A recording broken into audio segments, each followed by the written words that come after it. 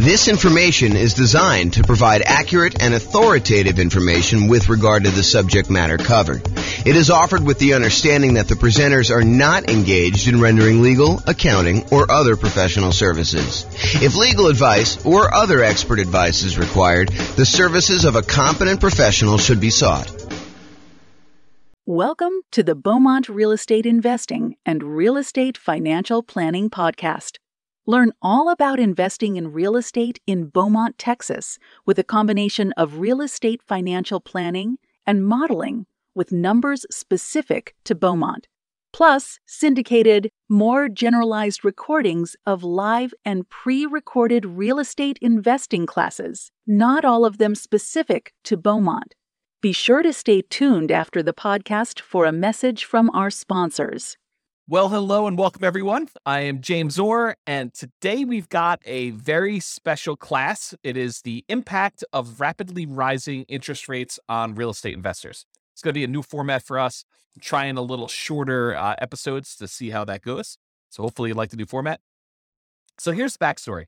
I'm recording this in October of 2022, and what we're seeing right now is unprecedented rising interest rates. So I've got this really cool new infographic that Visual Capitalist put out, and I'm going to go over that.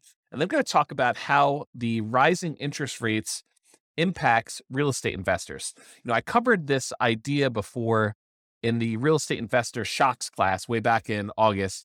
It was one of the reasons that class exists. Had a client who was under contract to buy a new construction property.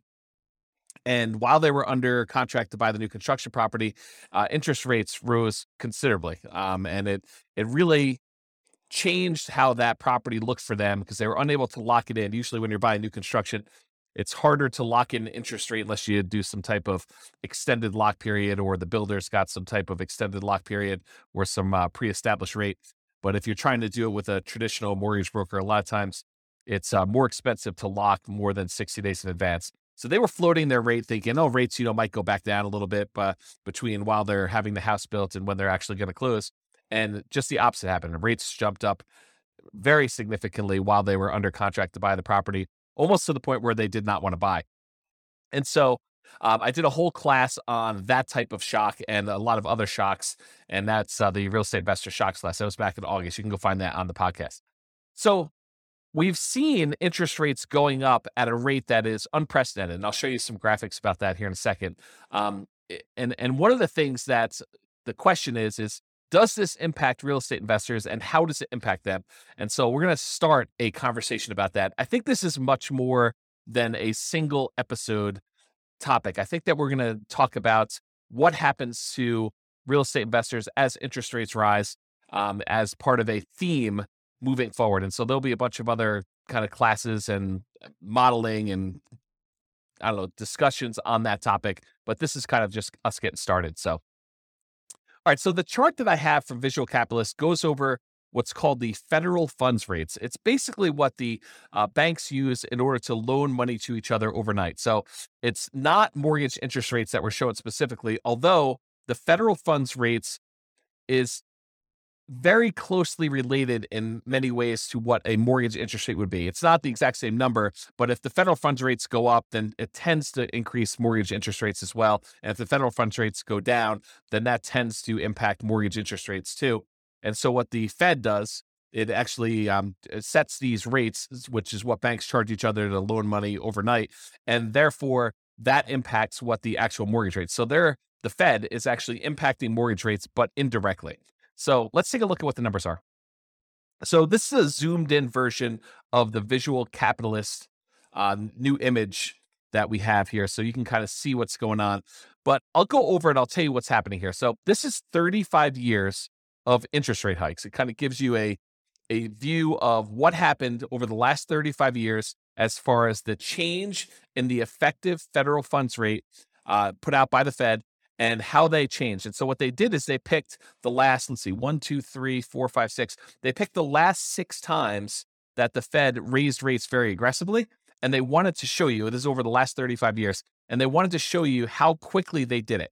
So all the way back in 1988 to 89, rates went up 3.23 percentage points in about 1 year's time. So over the course of a year, they raised rates 3.23% percentage points. And that worked out to be about 0.23 percentage points per month. So that was sort of the rate that the rates were going up. And for those of you that can see the screen, if you're watching the video version of this instead of just the audio, you can see that that's this one right here. And I'll kind of jump to the punchline and tell you that that is the second fastest time that rates have gone up. So 3.23 percentage points in about a year, or about 0.23 percentage points per month. Then you jump forward to 1994 to 1995, and rates went up 2.67 percentage points in about a year as well. And that worked out to be 0.22 percentage points per month. And that's this 1994-95 one, very close to that other line there. And you can kind of see where it is, just not quite as high. And then in 1999 to 2000, rates went up 1.51 percentage points over 11 months. So a pretty big increase, but over a slightly shorter period of time. That's about 0.14 percentage points per month. And so that is the 1999 to 2001. That's this little blue line if you're looking at the video right there. And then the 2004 to 2006 period, rates rose about 3.96 percentage points over about 2 years. And so that was 0.17 percentage points per month. And that one is right here, 2004, 2006. So that's the largest increase we have on this particular chart, but it was over a longer period of time. So the steepness of it, the rate of change of it, is not quite as dramatic. And so that's right here, that one. And then in 2015 to 2018, this is, remember, after the global financial crisis, rates went up slowly and over a long period of time, about 2.03 percentage points over 3 years. So it took them 3 years, 2015 to 2018, to kind of have these rates go up. And it went up about a little over 2 points during that time. So that was about 0.06 percentage points per month. Now, we're in 2022, and over the last 6 months, we've seen an increase in rates of 2.36 percentage points. So as far as like magnitude goes, it's definitely not the biggest increase we've ever seen. In fact, we've seen we've seen 3 other periods in the last 35 years of history where rates have gone up more than this. Okay, so it's not just a order of magnitude problem that we're seeing that. But what we are seeing is the time period, the amount of time it took to increase that much is a new record. It's faster than any other time in history. And so we saw a 2.36 percentage point increase in 2022 over 6 months, which is 0.4 percentage points per month. So what I did is I took the kind of rate, how many percentage points it was going up per month, and I plotted them on a separate chart just so you could see the order of magnitude. So 1988 to 89, it was 0.23. 1994 to 95, it was 0.22, just a little smaller than the 1988 one. 1999 to 2000, that was 0.14. 2004 to 2006, that was sort of like before the financial crisis, that was 0.17. And then in 2015 to 2018, it was 0.06. And these numbers, again, are the percentage points change per month during these massive increases. So it had to be a massive increase. And then we figured out how long that increase took to happen from its kind of trough to peak. And then we look at how, what the rate of change is per month to find out like how severe it is. And then if you look at 2022, it's 0.4. So it's almost, not quite, but it's almost twice as much as the next 2 highest ones, 0.23 and 0.22. We're talking about 0.4. So what's been dramatic about this particular period of time is how quickly the rates have gone up. And it's not that the rates, it's not that we're seeing the highest change in rates. That happened elsewhere. That was not our current time so far. And we may see an increase in rates from here, but it is the fastest we've seen this amount of change. And so we'll have to see kind of what happens. In that class, when I did the real estate investor shocks, I did talk about just having some historical perspective. I think there's a tendency, this is my hypothesis, right? I don't pretend to know everything, but this is my hypothesis about what I think is happening with people.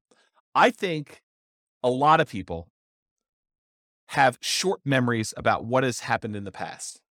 We get used to this idea that mortgage interest rates are at, 3%, 3.5%, 2.5%, whatever it is that you were able to get in the last, 3 or 4 or 5 years. When we see, this is a chart showing historical interest rates, it's like over here down in this really low section. So whatever you were able to get for that. And I think what happens is people think, that's normal. I should be able to get a 3% mortgage or a 4% mortgage or, maybe even a 5% mortgage. That seems like a reasonable number. But what I think some people, I would even argue maybe most people don't realize that historically that's really low. Like if you see these numbers here, like the 2-3%, that's exceptionally low, going all the way back to when this is the Federal Reserve. Freddie Mac source is the website that was from the Fred. I think it's the St. Louis Federal Reserve. But anyway, it shows the sources from Freddie Mac data. It goes all the way back to, this looks like maybe 1970, 71, sometime around there. But 1971, it was 7.5%. And this is actually mortgage interest rates now, not the federal funds rate.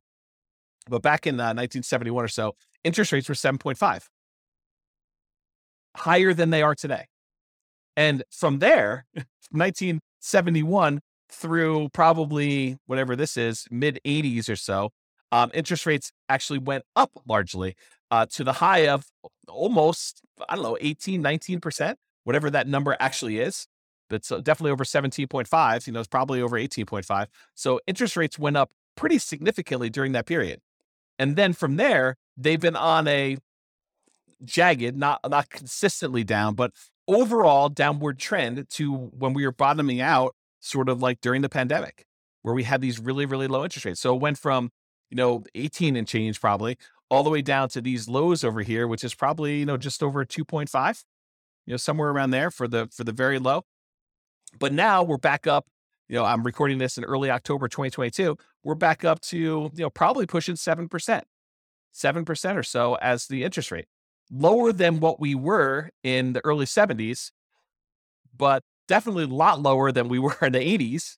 But, we're kind of used to this shorter period of time. Our memories are kind of like short-term memories are kind of are triggering off of, we have it so bad now because, 5 years ago, interest rates were amazing. There were these really low ones and now they're much higher. So we've seen the highest rates we had probably since, I don't know if I kind of use my mouse to go over here.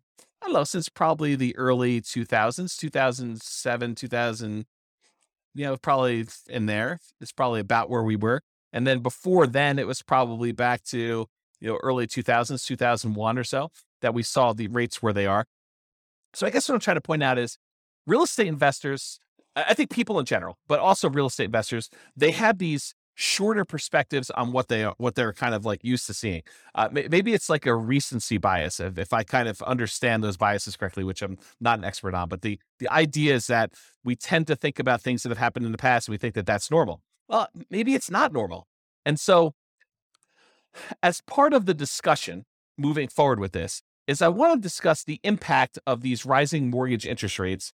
And then maybe some really early on ideas. We have a lot to cover, and I'm not going to cover it all today, but a lot to cover on this idea of like what we should be doing and how we should think about and what it looks like when these different types of things happens, like rising interest rates or property values going down or more or rents going down or maintenance on property getting out of hand or, all of these sort of like unknown things, inflation. I mean, we got a lot of these things happening at the same time right now, but overall, when you're thinking about making real estate investments and buying properties and rental properties and all those different things, these all have an impact. So let's talk today, just kind of narrow it back down, the impact of rising mortgage interest rates. So the impact of rising mortgage interest rates, especially after significant price increases, because we're kind of coming off of a really hot real estate market in general, where a lot of people were bidding above asking price and prices were going significantly above asking price. And, property values were increasing very rapidly. So when we see these mortgage interest rates rising, and now we already had property prices that are up much higher than they were, 2, 3, 4, 5 years ago. And maybe we've seen rent increase, but maybe not quite as much as we've seen these home prices increase, and definitely not as much to kind of counteract the ability for the prices going up and the interest rates going up, such that the payments on those, if we finance those properties, to be able to support that particular property. So now when you have prices going up and rents going up, but maybe not quite enough to keep pace with the prices going up, and maybe now these really high interest rates, it can make it much more challenging to have positive cash flow on a property.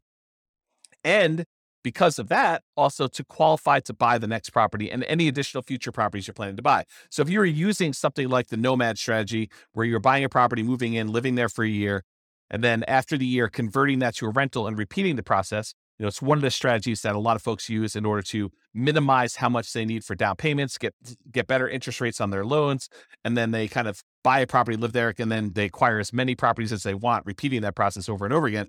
But if you're trying to do something like that, then having these higher interest rates and higher prices and the rents not being growing quite as fast as those two are growing in tandem, that actually impacts your ability to qualify for the next property, making it harder. You may have to wait.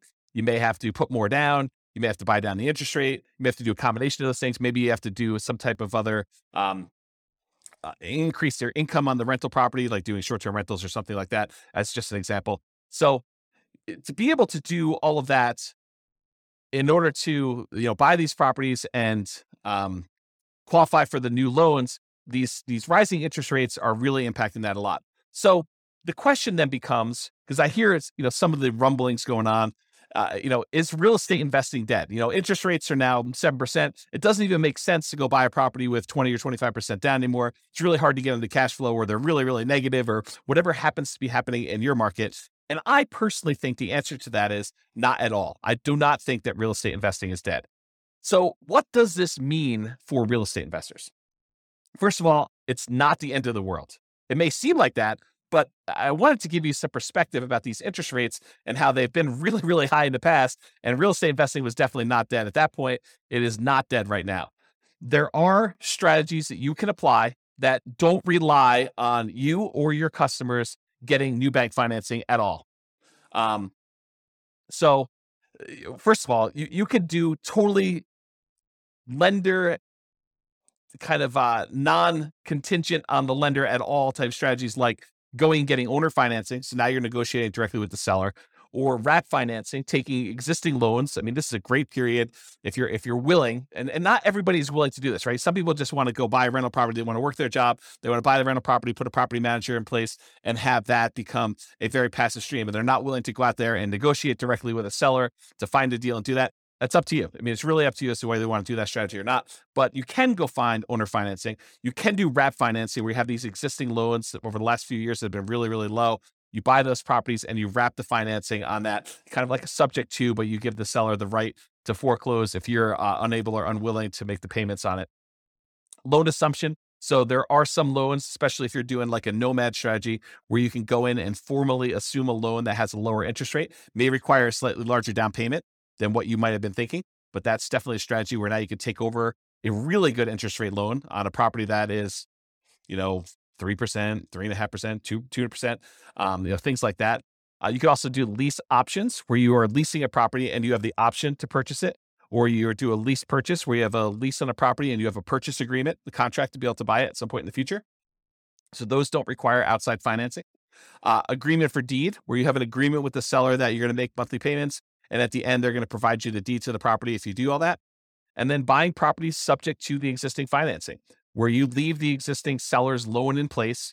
The seller deeds you the property, so you are now the owner of the property, and you start making payments on an underlying loan, as an example. So those are strategies that do not rely on you or your customers specifically getting new bank financing. Now, a lot of these strategies do rely on your customers eventually getting loans and cashing you out. For example, a very common lease type strategy is you do a lease option, you acquire property on a lease option or subject to, or wrap financing, and then you immediately offer it to a tenant buyer with a lease and an option to buy it from you. And in that case, you are eventually relying on your lease option tenant buyer going and getting a loan from a bank and cashing you out in the property, if that is your model to do that. But there are versions of this strategy where you agree with the seller upfront that you plan on lease optioning the property and that you do not intend to lease option exit it. You're going to hold on to it long term. And so you have to negotiate a much longer lease to do something like that. So those are some examples of things that you can do that don't rely on you getting financing right now. And who knows what the future, right? I mean, I could try to make predictions and say, I think interest rates are going to go up, or they're going to go down, or they're going to go back down to 3% or 2%, or they're going to go up to 8% or 15%. I could try to make predictions, but I don't know what's going to happen. I think a lot of really smart people don't know for sure what's going to happen. I think there are some people that were a little bit surprised to see the rates do what they did, last month or two. And we don't know what's going to happen in the short term. We don't know what's going to happen in the long term. I think overall, my best guess is that rates will go up and down. No, not to be not to kind of be dodgy here, but I think we'll see rates increase. We'll also see rates kind of come back down, and so you have cycles going through where rates are getting better, rates are getting worse. So I forgot where I was going with this, but the idea is those strategies exist, like all the ones I talked about, all the creative financing stuff. Or you could do a totally different business model if you really are committed to doing some type of real estate, but you're flexible in your approach, like flipping properties as an example. Although a lot of times flipping properties involves you buying a property and then selling it to somebody, which relies on your customer actually getting a loan. You could wholesale properties. Again, in most cases, it's relying on somebody else getting a loan to do it unless they're buying cash. Wholetailing, which is wholesaling, but to a retail buyer, or it's straight up doing real estate brokerage. I mean, it's kind of related enough. When you start thinking about wholetailing looks a lot like real estate brokerage, except you're only doing real estate brokerage. You're only doing one side of the transaction. Instead of having to find the deal and the buyer, you can either find the deal or you could find the buyer and get paid a fee, a real estate commission for doing that. They're mechanically different, but if you think about it philosophically, they're very, very similar. Utilizing options or option auctions, where you're also finding and buyers doing that. We're investing in tax liens or tax deeds, or doing partnerships on properties where one of your partners is buying all cash or doing a syndication of some form. So those are all the different options that don't necessarily rely on getting new bank financing. Those are options for you. So if you were relying on bank financing in your previous strategy, the new market that we're in, the interest rates being where they are, prices being where they are, rents being where they are, the kind of the economy being where it is, it might suggest, it doesn't require this, but it might suggest that you pivot to another strategy in the interim, or so you could pivot to any of those other ones, or another option is use this time to prepare. And I'll kind of show you what I mean by using a recent example. I just recorded a podcast episode earlier this week on Norm and Norma for the Real Estate Financial Planner podcast, where that's more like stories of people. And we kind of talk about their situation and we model what their situation looked like and how long it would take them to be financially independent and what their net worth looks like and how we measure risk and things like that. But there's a couple in there, Norm and Norma, and they were going through in previous episodes on how to buy rental properties in a variety of ways. And so one of the ways they were considering is putting 20% down and buying as many rental properties as they could until they had a maximum of 10, and then kind of seeing how long it takes them to be financially independent with that, or putting 25% down and doing loans, or 15% down, doing non-owner occupant investor loans and paying the PMI when they do that, or doing the nomad strategy, which we discussed, but putting 5% down, moving into the property, living there for a year, at least a year, and then converting that to a rental after time. But this last episode is one of the more interesting ones related to this particular topic. In episode 24, if you go to realestatefinancialplanner.com /EP0024, and I'll put a link in the show notes for this as well. But if you go to that episode, they discuss the idea of, instead of buying rentals with 20% down or 25% down or 15% down or doing nomad with 5% down, what if they actually just saved their money, invested in the stock market, which opens up a whole another discussion about, transferring risk of, you're now got a slightly different risk curve characteristics by investing in the stock market, but they invest in the stock market until they have enough to buy the rental property free and clear. They're going to pay all cash for the property. They're not going to get a loan at all. Well, what's interesting about buying a property for all cash when you're in a really high interest rate scenario? It doesn't matter, right? Because the interest rate is not a factor. You're not getting a mortgage on the property at all. So it doesn't matter if they're 7% or 9% or 18%. You're going to buy all cash. And so the model for them is, they're going to take all the money that they were normally saving, that they were going to use to put 20% down or 25% down or 15% down. And instead of buying a rental property at that point, they just keep using that money, invest in the stock market until they get enough where they have 100% down, until they're buying a property free and clear. And yes, it takes much longer for them to get to the point where they're able to do that.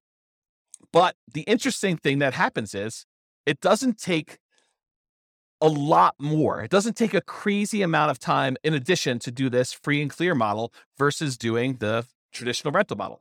As an example, and this is a very specific example of their situation, their jobs, their income, the types of properties that they're buying. And, I probably will I'm going to talk about this here in a little bit, but I probably will do a version of this for every city in the different podcast cities that we're kind of doing, where we use that city's numbers to show you how this impacts in whatever city you're in, right? Like the idea is that we'll be able to do it for your city, but for their specific situation, their own savings rates, their own, kind of like income and their debt load, because we use debt to income to determine when they buy it.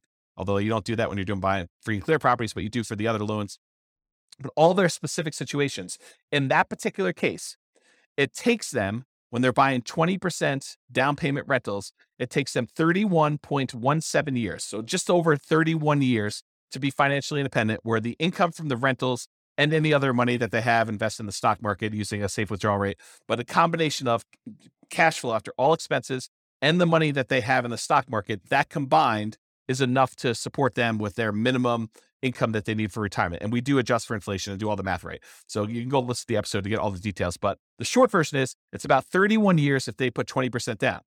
But if they save up and they do 100% down, they buy the properties for all cash, they buy free and clear rental properties, it only takes 1 year more for them to be financially independent, which blows people's minds, because instead of them, putting 20% down, buying a rental property, and then saving up, with the extra cash flow from that one and any extra savings that they got, they buy another 20% down, then they buy another 20% down until they get as many as 10. Sometimes it doesn't even get to 10 before they're financially independent. But if they do that model versus they save up until they have 100% down to buy a rental property, then they buy that rental property. And these are identical properties. I didn't change the property type at all. It's the same ones that they were buying when they put 20% down as they were doing when they were buying the free and clear ones. But if they go and they do that and they put 100% down, it only takes them 1 year more. It's 32.17 years versus 31.17, which is crazy. So imagine for a minute, you're getting all stressed out because interest rates are up and your investing model is harder to do. You're like, I don't know, I can't make these numbers work. I can't buy a property that's got positive cash flow. Do you think that saying, okay, the market's kind of giving me a sign that maybe I should just pause for a second here, catch my breath, see what's going to happen here. If you've got properties, great. Those are awesome. They're performing well. You've got great loans on them. Whatever your situation is, that's awesome because those kind of get to accumulate. But for now, I'm just going to hoard money.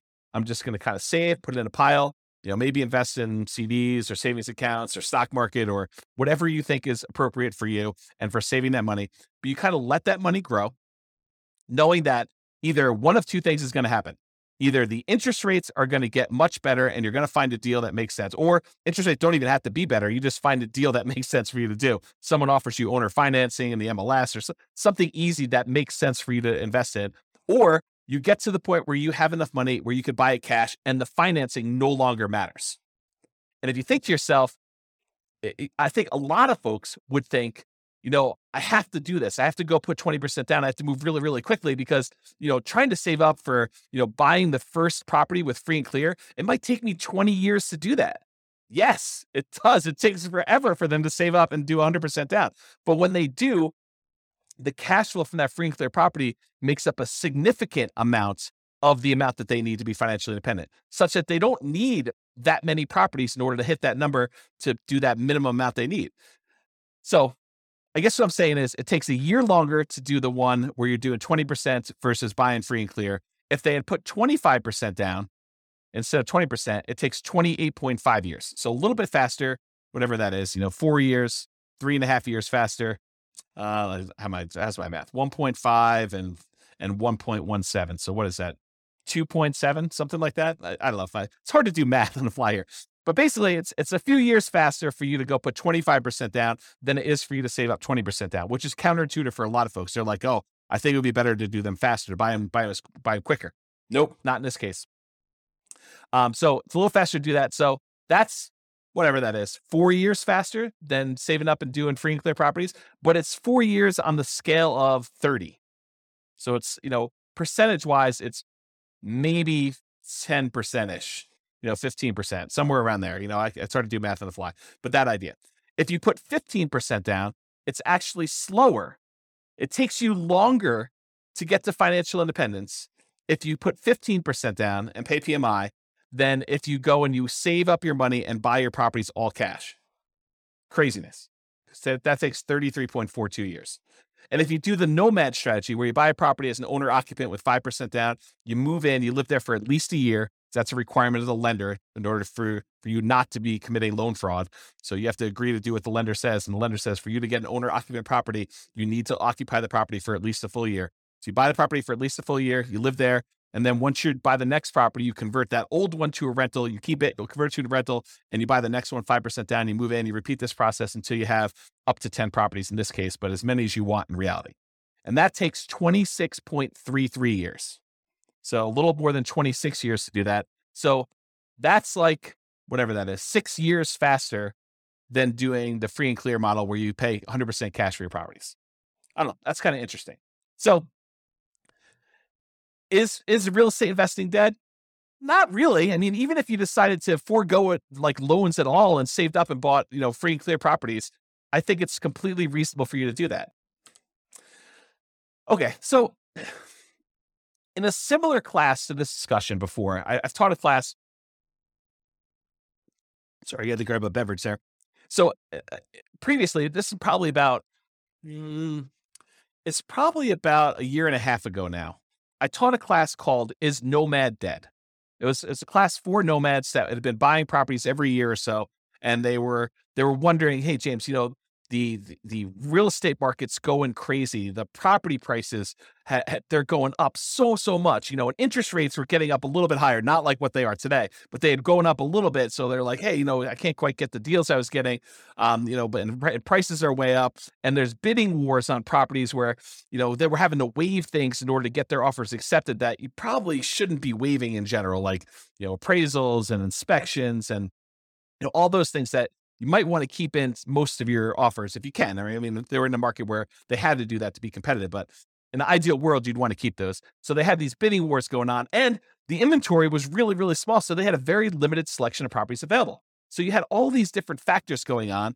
People were asking me, the strategy that you've been teaching for a while and that you've written that book on, like what has happened? Is this concept no longer valid? Is it dead? And I think this is, as part of a bigger picture, this is part of the challenge I have with real estate investing books in general. You'll go read a real estate investing book, and by the time it gets published in print, a lot of the ideas in there, they're dated. Or the person is writing about a strategy that they've been doing for the last 15 years in a market that you're not in, and you're wondering, will this work today in our current interest rate and price and rent ratio kind of environment? And will it work in my market? And I think that's always been the frustrating thing, at least for me. I can only speak for myself. It's been frustrating for me to read a book and wonder, does this strategy work in my market with the current stuff I've got here? And so these people, even though a lot of them were in my market and they read the book, they're reading a book that's 5 years old, and I'm using numbers that they don't seem like they're today's market because they weren't. The prices had gone up so much, and interest rates were different, and the market dynamics were different with the bidding wars and limited selection stuff. So they were wondering, hey, is this nomad thing dead? Is this something I can even do? And so there's kind of like the short version of the 2-hour class, which you can go watch the whole Is Nomad Dead class. It's a pretty in-depth dive into this particular topic. But in that class, we basically determine this. This is kind of like the short version. We analyze the deal that you can get right now. So instead of you looking at what the book said 5 years ago, you analyze what the deal would be if you bought a nomad property right now, and you look at what the expected return would be with really reasonable assumptions, like what you think might possibly happen in the future, not going crazy, not saying, oh, the market's been going up 12% a year the last 3 years. I'm going to use 12% for my appreciation. I don't think so. I mean, I don't think that's a reasonable number to use for doing any type of long-term modeling. And so we talked about, like what's reasonable in there, and you go look at what your overall return might be buying that particular investment right there.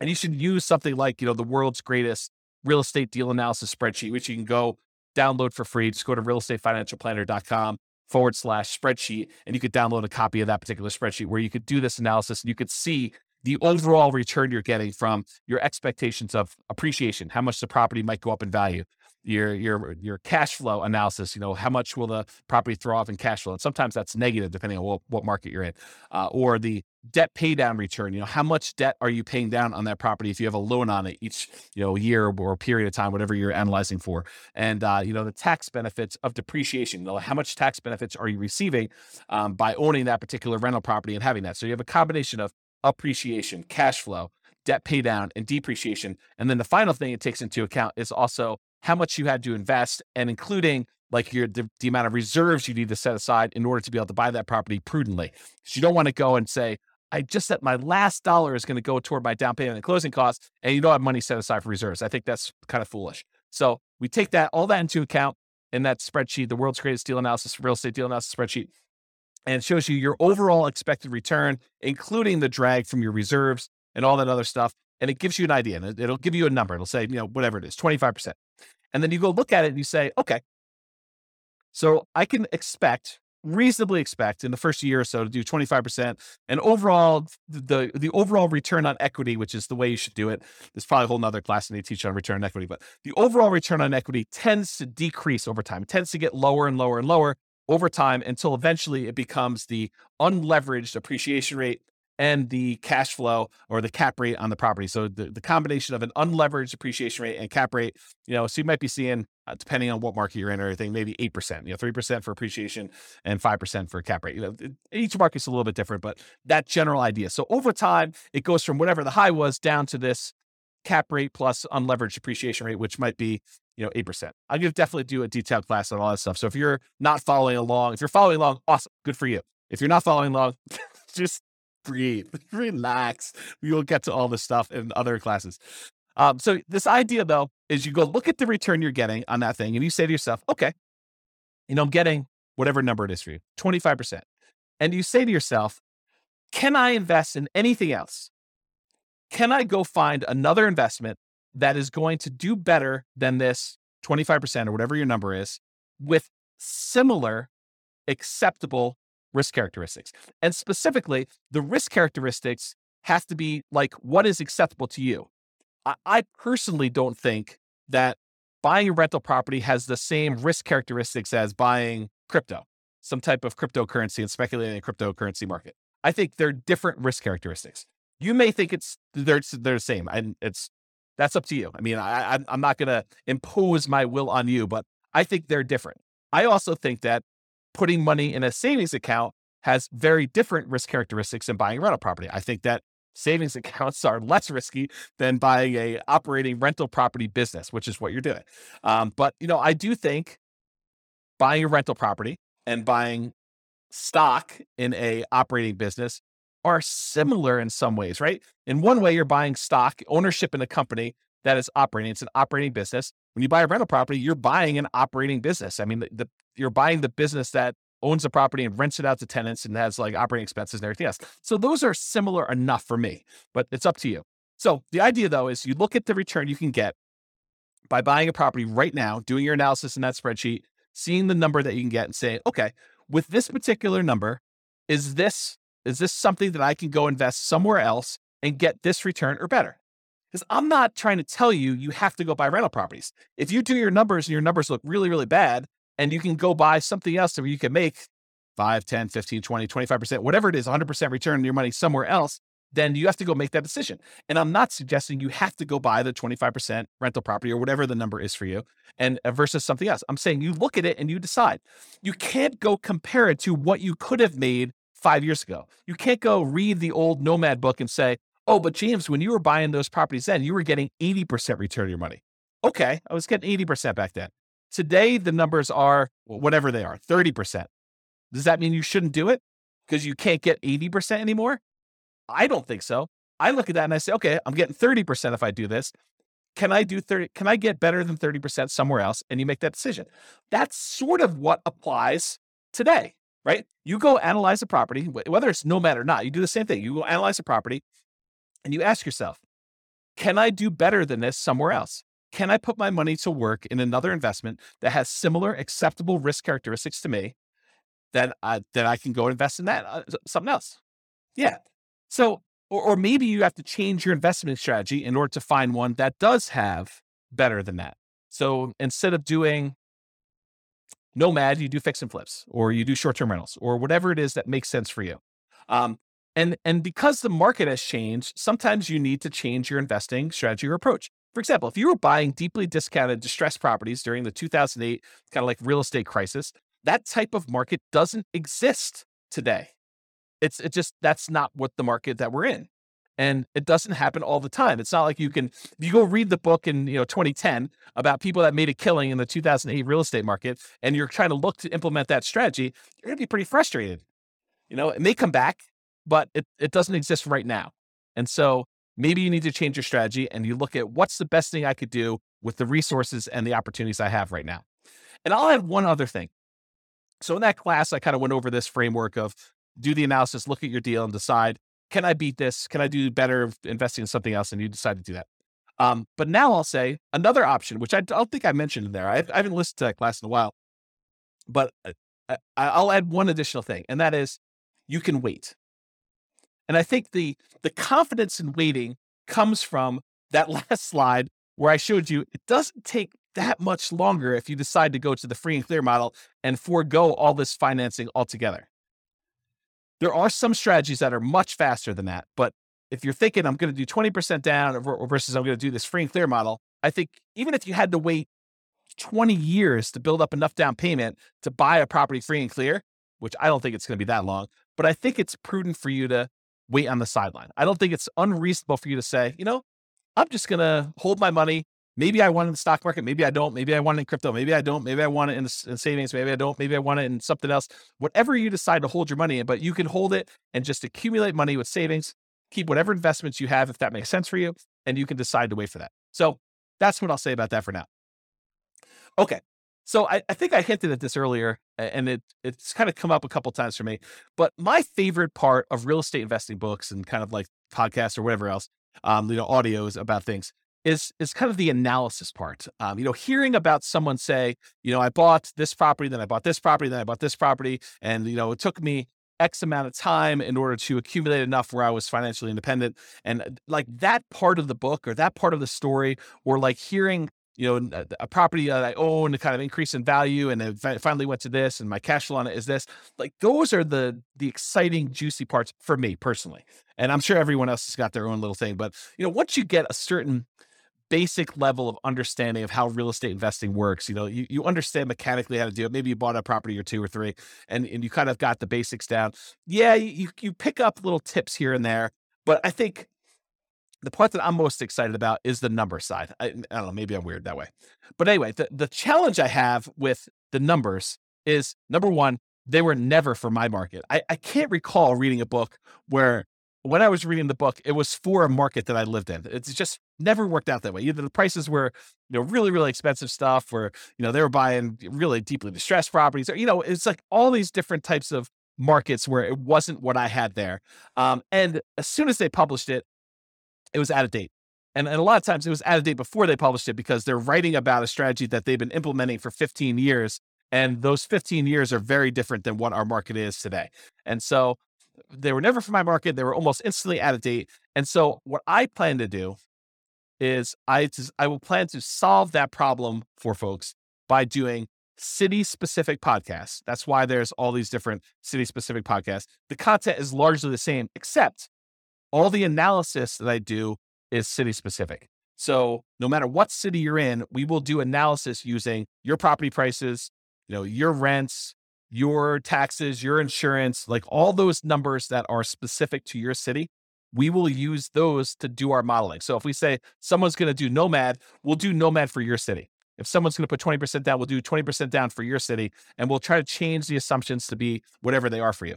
And I'll share the link to you. I'll show you where I am, and I'm moving in this direction. So I'm doing a lot more of it, and it's going to get a lot better over time. But right now you can see what we have. I'll put a link in the show notes. You can go look at it and then just select your city from the list, and you'll be able to do it. Or I'll have the direct link in the specific podcast.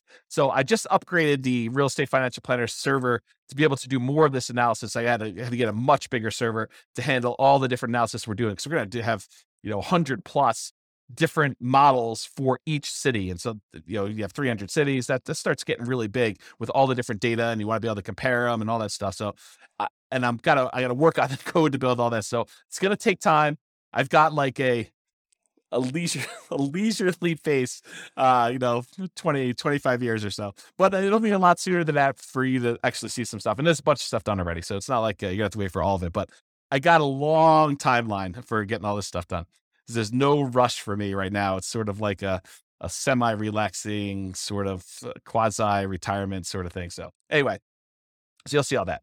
And the good news is if you go to your particular city and you're looking at the numbers, you're like, James is off his numbers. I mean, I don't know where he's getting these numbers from, but I live in this city and his numbers are really, really wrong. So if you go look at the numbers for your city and you feel like they're not correct, which is my very polite way of saying James is all hose. He's totally messed up on this, which is absolutely possible since I am not an expert at every real estate market.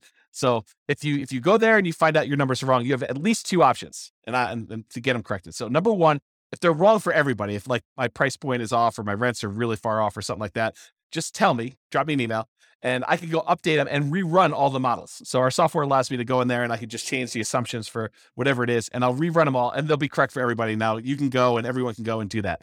If they're just wrong for what you can do, if you go there and you're like, oh, he's using average price or median price, and I'm buying properties at this big discount, or I'm buying in a certain niche where my stuff is, 30% off or whatever you're able to do. Like, you're special and you've got some magical power to be able to do something that not everybody can do. But it wouldn't be fair for me to change all those numbers just because you're able to do something miraculous, something exceptional. You can go ahead and copy the scenario into your own real estate financial planner account.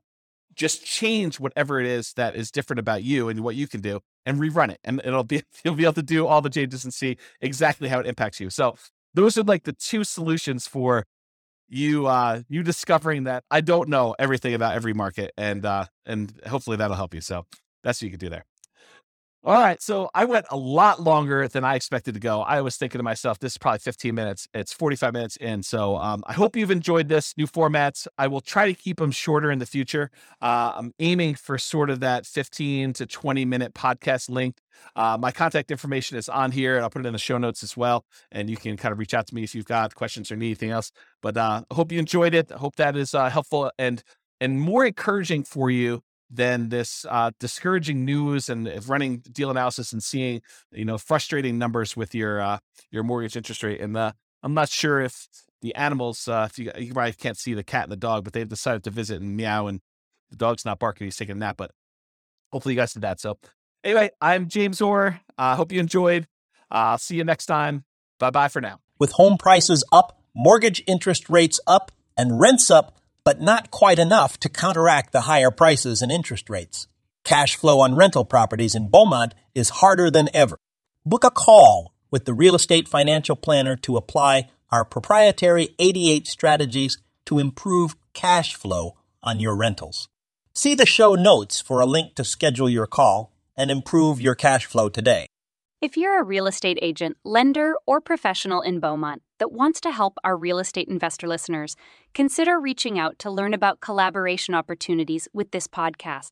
We'd love to add more value to our listeners by having you assist our investors buy, sell, and finance their real estate investments. See the show notes to schedule a call to discuss collaboration opportunities.